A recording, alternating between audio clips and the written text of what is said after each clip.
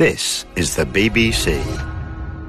This podcast is supported by advertising outside the UK. How can AI solve your business challenges? What's the best way to lead a new sustainability strategy? Staying ahead in your career isn't about knowing the answers, it's about finding them.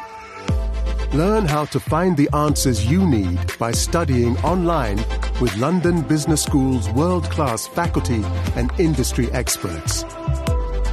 Search LBS online today.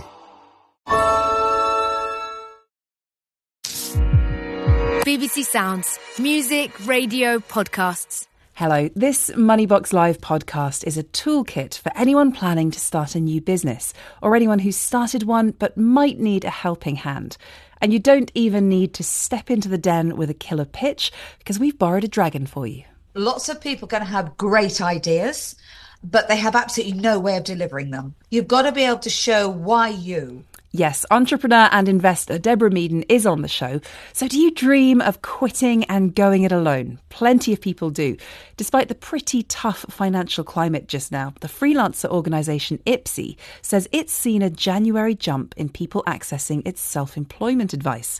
In fact, the number of people working for themselves is starting to slowly climb after a big drop during the pandemic. And it's the over 50s leading the way.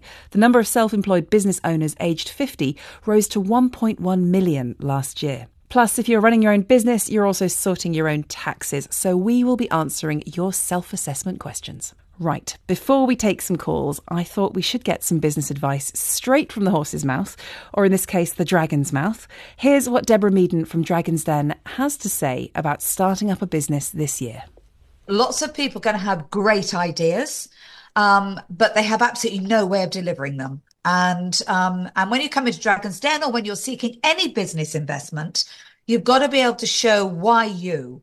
It takes more than a good idea, doesn't it? How do you turn that into a business? How do you become someone who goes from I reckon to I'm doing? That's a really interesting one because that is the difference. That's what makes an entrepreneur. You know, as you say, a lot of people have great ideas, but it stays on their sofa or it stays in their head. What entrepreneurs do is that they take the first steps. And I always say, you know, it's funny when you take the first step, then the next step comes and the next step comes. But entrepreneurs actually do something about it. Now, what that something is can be very, very different for different entrepreneurs. It might just be that they go and speak to somebody about it and say, look, this is my idea. I don't know how to do it. Can I partner with you? It might be that they've got the skills to do it themselves, but they do something. Lots of people, particularly these days, perhaps start their business as a bit of a side hustle. Do you see more of that? I definitely see more side hustles going on now. And I think that's for many reasons. I think people are very cautious at the moment and they have reason to be. You know, it's a funny old world out there.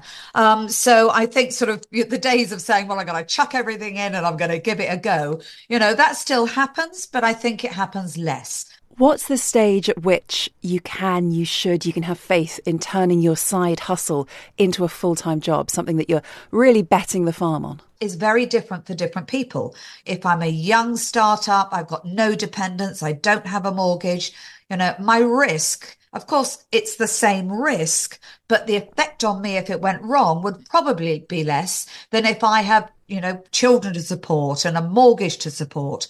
But to be a little bit more helpful than that, I think it's when businesses start to begin to have a life of their own. So I describe businesses, it's like having, I haven't had children, but it feels to me like having children. When they're babies and toddlers, you've got to go wander around and make sure that they're still standing, they're still walking, they're being fed, but there becomes a moment when they get a life of their own. You know, they start the business, the engine just starts ticking over without you having to feed it all the time. And I think that's the moment you can start thinking to yourself, actually, maybe this is time to jump. I'm sure there's a comparison about sleepless nights there as well. Well, that's very true. Do people pitch at you all the time, everywhere you go? Pretty much. Yes, they do. That's what they know me for. You know, I completely get it. And they pitch for two things. They pitch for cash, but they also pitch for advice. We've had emails in from people who have businesses that are up and running, but they're a bit worried about the climate at the moment. The landscape is not plain sailing just now. What's your sort of early stage business survival tactics? The fact is that the world is, it is in a funny place. And I think that's actually forever. I think that, the days of coming up with 5 and 10 years business plan have long gone, because our needs and our desires and the world stage is changing much, much faster. So my advice to people is you've got to keep your head up. I think when you get into business, sometimes you can get your head down and just carry on doing what you're doing. But you've got to sense the air. You've got to see the mood that your consumer is in. When we're talking about a cost of living crisis, you need to be offering good value, and you need to be able to explain why you are good value. I always say a business has got a personality. It's like a person, you've got, and your consumer knows that personality, and you need to be having conversations that actually fit that personality, so that they trust you. And when you talk about new things or talk about doing things in a slightly different way, they'll get it. Deborah Meaden there. I did manage to resist pitching a business to her. Listening to that are today's experts. I'm joined by Vicks Rodwell, the Director of Membership at IPSE, which is a membership club for self-employed people, and Richard Jones from the Institute of Chartered Accountants in England and Wales. Good afternoon. Hi. Good afternoon. Thank you very much. Now, Deborah has a lot of good advice on what makes a good business. I want to run through some of the practicalities of starting one. Vicks, can you just explain the different types of self-employment? Yeah, sure. So one of the classic ones that a lot of people start with is as a sole trader, where you can literally just get going. Not a lot of paperwork around that. And then you might sort of decide that actually you want to set yourself up with a limited company, which then has sort of different practicalities from a tax point of view. And you will sort of have to probably get yourself an accountant and different liabilities with that one. And then occasionally some people now have to work through an umbrella as well, which is where an agency almost acts as your employer, and they will pay the money that you've been earned directly into your bank account. So there's sort of those 3 ways are the key ones. Thank you. We could spend a whole half an hour on umbrella companies, but we'll focus on this today. Vicks, there are around 4.2 million people in the UK who are classed as self-employed. That is still quite a long way below pre-pandemic levels, but you've done some research on this showing people might be starting to feel a bit more confident about working for themselves again.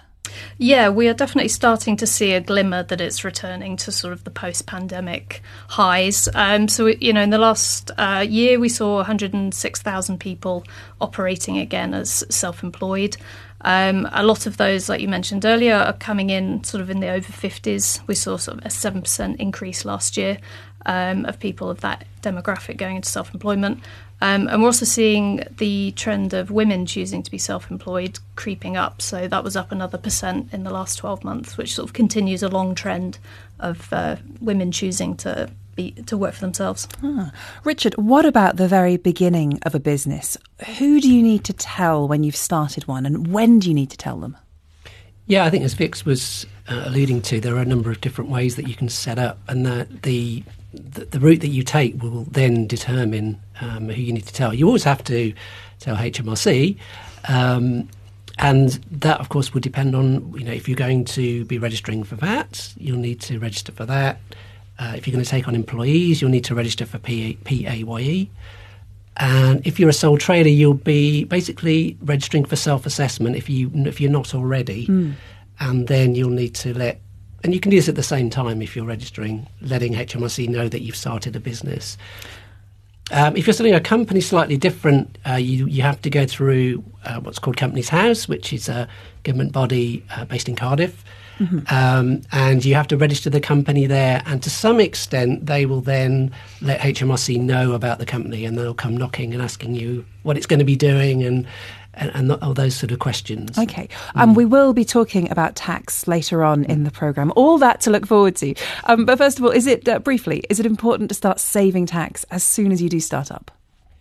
I think it's important to bear in mind what your tax liabilities could be in advance. That can be difficult because you might not know what profit you're going to make, you might not even make a profit. But I think rather than, just allowing the income coming in and then spending it, setting aside 20% or whatever it is, whatever tax rate is applicable, maybe even in a separate account so you don't spend it, so that when that time does come around, you've got it available to you. A lot of businesses really fall foul of that and then find they don't have the liquidity to actually pay their tax bill.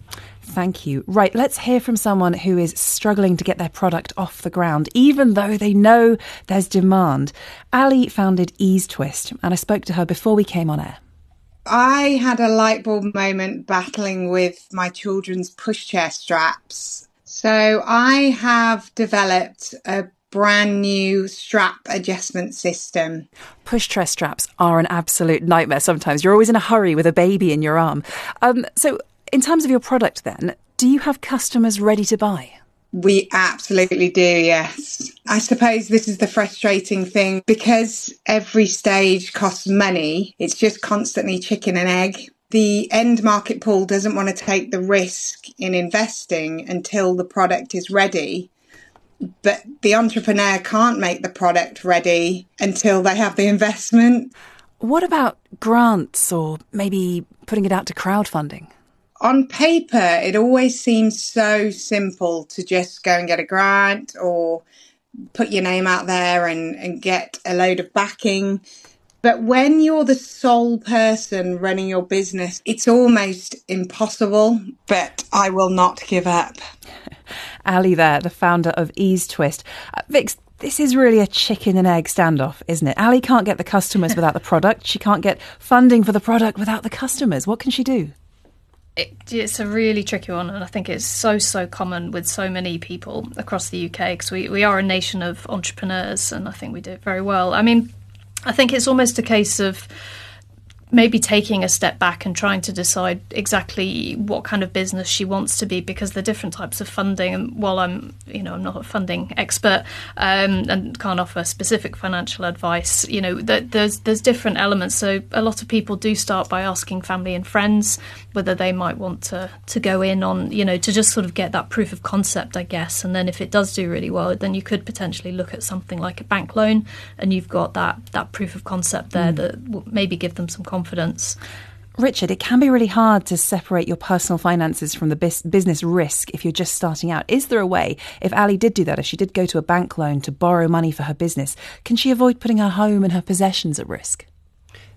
Well, as we alluded to earlier, a company might be a good option for that, because that means that the company is liable to its own debts rather than the individual. If not, as you say, potentially it depends on the terms of the loan, but if security is required, for example, over the house, then that is a significant risk. Obviously, having an asset like that is really helpful. Not all of us have that, but having a sort of a corporate wrapper can help you with that kind of situation. OK, let's take a call. Let's speak to Alison now, who's launched a kids' sleepover party business, Eat, Sleep, Dream, Repeat. Alison, good afternoon. Hi, Felicity. What then does your business do? What's a sleepover party business? So we basically just turn up, we create with little tents and mattresses and beautiful decor. We create a themed sleepover party and then come back the next day and take it all away. So you don't stay and supervise the kids, because that's the worst bit. Goodness, no. Is this a side hustle for you or a full-time job? It is a side hustle. My main source of income is freelance writing, and I've got other side hustles like being a podcaster, an Instagram creator. But I just really felt like when the pandemic hit and the cost of living crisis, it meant that my income as a creator working with big brands on creating content, it plummeted. And I just needed something a bit more solid to rely upon. What have you found hard then about this particular business? I think for me, it's been working out pricing. I kind of looked around at what competitors were charging, and I found that it ranged from starting at £40 up to £180. And we kind of decided to position ourselves near the top end. But interestingly, like what Deborah Meaden was saying earlier about adding value, we've kind of gone expensive, but we're always adding value to customers and giving them a bit extra than perhaps our competitors are offering. How have you found dealing with the public, if previously you'd been dealing with those big corporations and sponsors and things? It's been such a challenge, because I'm so used to kind of being quite hard-nosed about money and negotiating and dealing with, big brands who've got big budgets. And now we're dealing with real people coming into their homes, dealing with any issues that they might have. And I've had to really adjust how I'm dealing with my customers. It's been a really interesting learning curve. I bet. What about in terms of your product? I mean, if you're setting up a sort of a nice room for kids to have a sleepover in, is there a risk that parents, if there was another downturn, parents might think, well, I'll just do that myself? I mean, absolutely. That's always the risk with any of this sort of thing. But we kind of took a bit of a judgment call on it that birthdays and it is usually birthdays that we're booked for. That is something that so many parents will always put money aside for. They will always budget. They want to create a special magical moment for their child's birthday. So we're kind of banking on that continuing. When you say banking on it, what kind of state are you in now? Are you making a profit? We're not making a profit. We invested, it cost us about £5,000 to set up. And we've been going for about 6 months, and we've got a gross income of about 3,500. So we're not far off, making back what we have initially spent. And obviously there are running costs, but they're very minimal compared to most companies. Stay with us. I want to bring our experts in on this. Vicks, Alison makes a really interesting point, doesn't she? Selling directly to the public. That is a whole new set of skills. Oh, definitely. And I think it's very common as well for people that have sort of gone from, a career in, an agency or whatever, where it's different budgets to actually real individuals. But I think what she said about pricing, it's interesting. It's something you've really got to hold firm, I guess, if you truly believe that you're priced correctly for the service that you're offering. It is all about that value. You should believe in your product.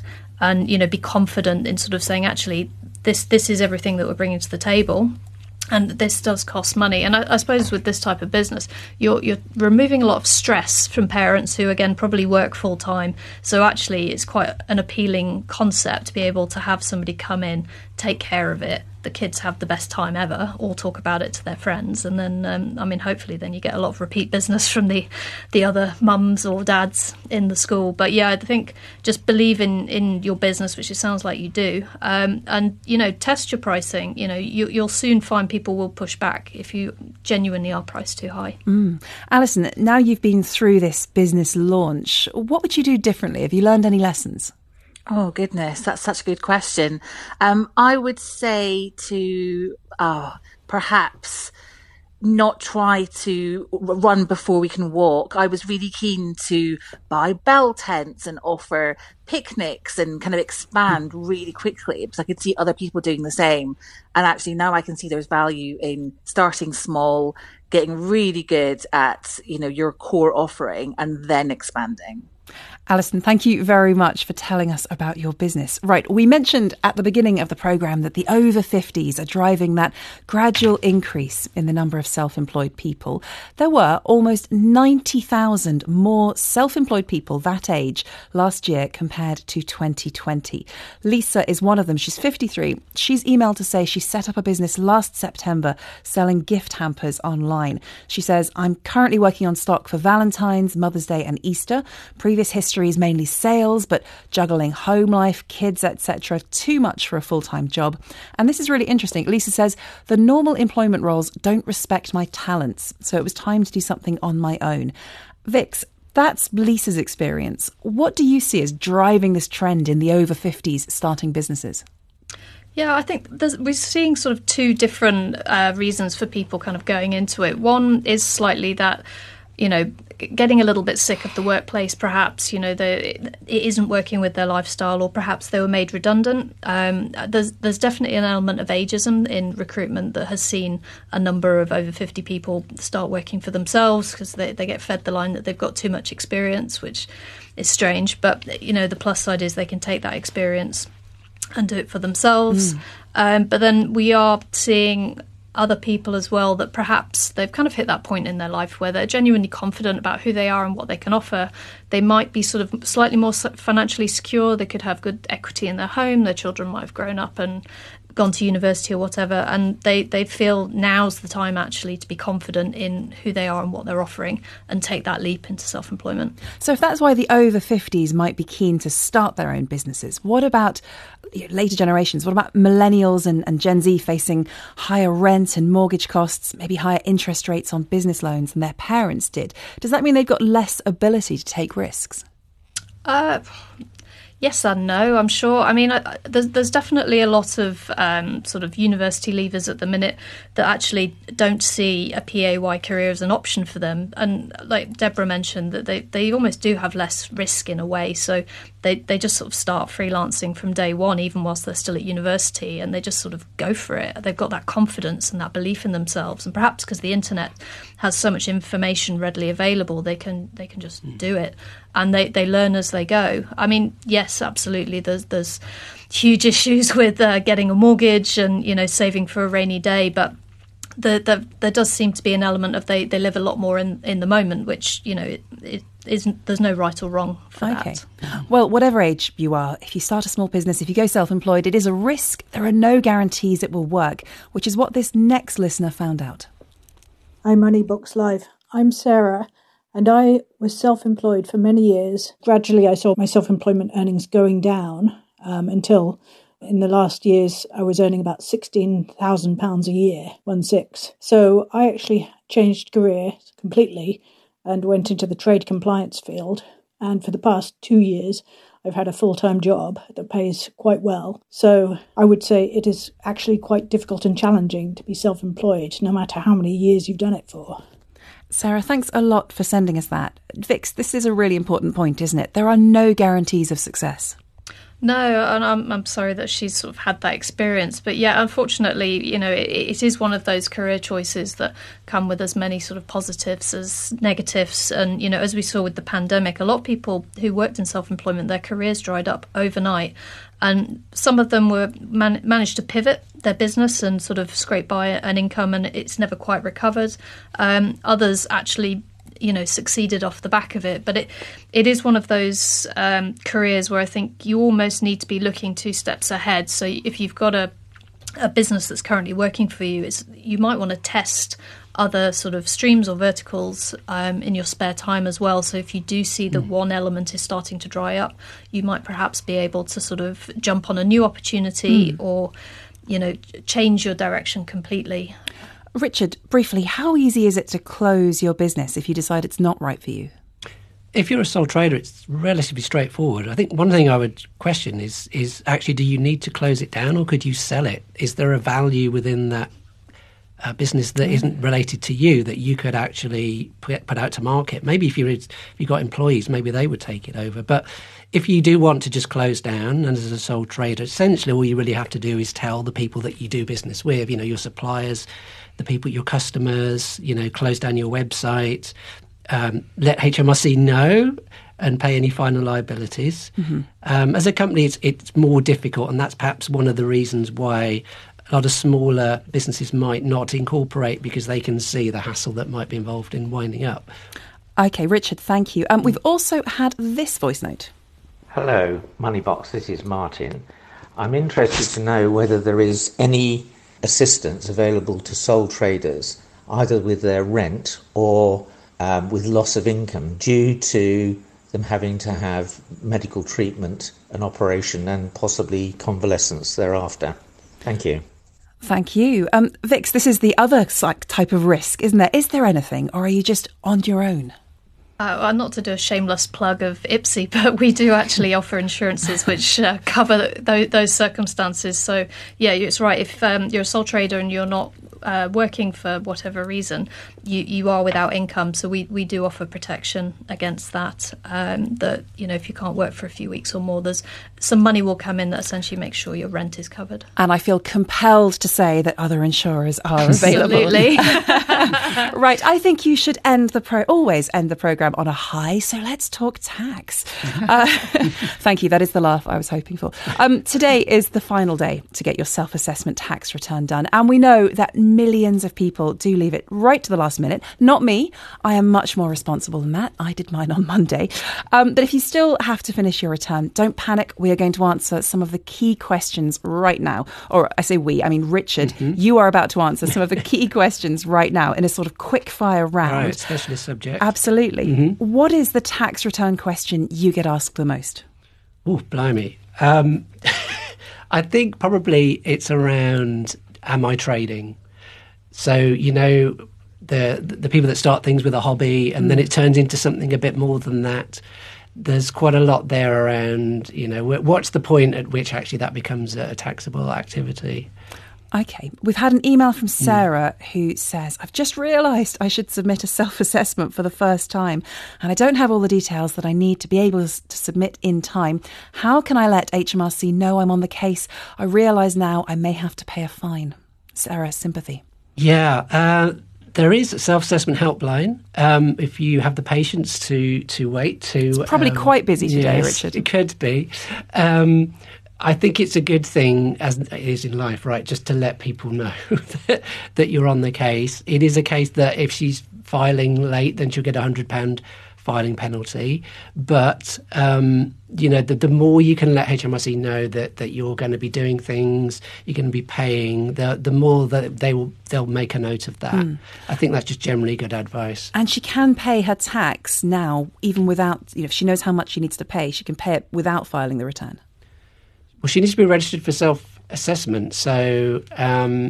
she does. She does, so she needs to register as well. Yes, in order to be able to have an account, to be able to pay. So it's a little bit chicken and egg, as you say. But, Sarah, best of luck with that. Yes. One thing that might catch a few people out is a new HMRC rule change when it comes to reporting profits. That's come in this year, and it's all to do with the time you draw up your accounts. Can you explain what's changed and what it might mean for anyone who's affected? Yeah, this is mainly going to affect businesses that choose a different year end to the tax year. And what I'm talking, I'll go straight to the point. People like farmers, people in agriculture, seasonal businesses where, you might be busy around Easter, e.g. the end of the tax year. And some businesses that are international, so they have to follow whatever their parent follows. Essentially, rather than calculating one set of accounts per tax year, you're going to have to end up doing two. So you might end up with a bigger bill as well. Well, it shouldn't be a bigger bill. It's just more hassle calculating it. So what HMRC are trying to encourage people to do is to move their year end to the tax year end, which then will solve the problem for you. But not everybody is... It'll make it easier in the future. Really, really briefly, if you can, Richard, what if you've made a mistake in your savings, your tax bill's bigger than expected? What can you do in a sentence? If your tax was bigger than expected... And if you don't have enough cash perhaps sitting in your accounts, what can you do? Phone HMRC trying to get a time to pay. I think that's the best option. And, say that you're going to pay something and then they will set up a payment plan for you. That's by far and away the best way to deal with that issue. So get in touch with HMRC. It's always the best advice. Yes, definitely. Fantastic. Thank you. Right. I think we have taken care of business for today. Huge thanks to everybody who's been in touch. And thank you, as always, to our experts. We've been hearing from Vicks Rodwell from IPSE and Richard Jones from the Institute of Chartered Accountants in England and Wales. And, of course, from Deborah Meaden. If you want to get in touch with me or the team here about any money story, then you can email. The address is moneybox@bbc.co.uk. Please do include a phone number if you can. In this podcast, the producer was Sarah Rogers, production coordinator Sandra Hardiel, studio manager Becky Marcus. Our editor is Jess Quayle. I'm Felicity Hannah, and this was a BBC News Money and Work production for BBC Sounds. 30 years ago, Britain's farms were hit by an epidemic of an infectious brain disorder. They called it mad cow disease. I'm Lucy Proctor, and in The Cows Are Mad from BBC Radio 4, I tell the story of a very weird time in our history. The media started calling me the mad cow professor. Mad cow disease rampaged through Britain, first killing cows and then humans. And the thing is, after all this time, nobody knows for sure where mad cow disease originally came from. The general feeling is that we will never know the answer. Subscribe to The Cows Are Mad on BBC Sounds.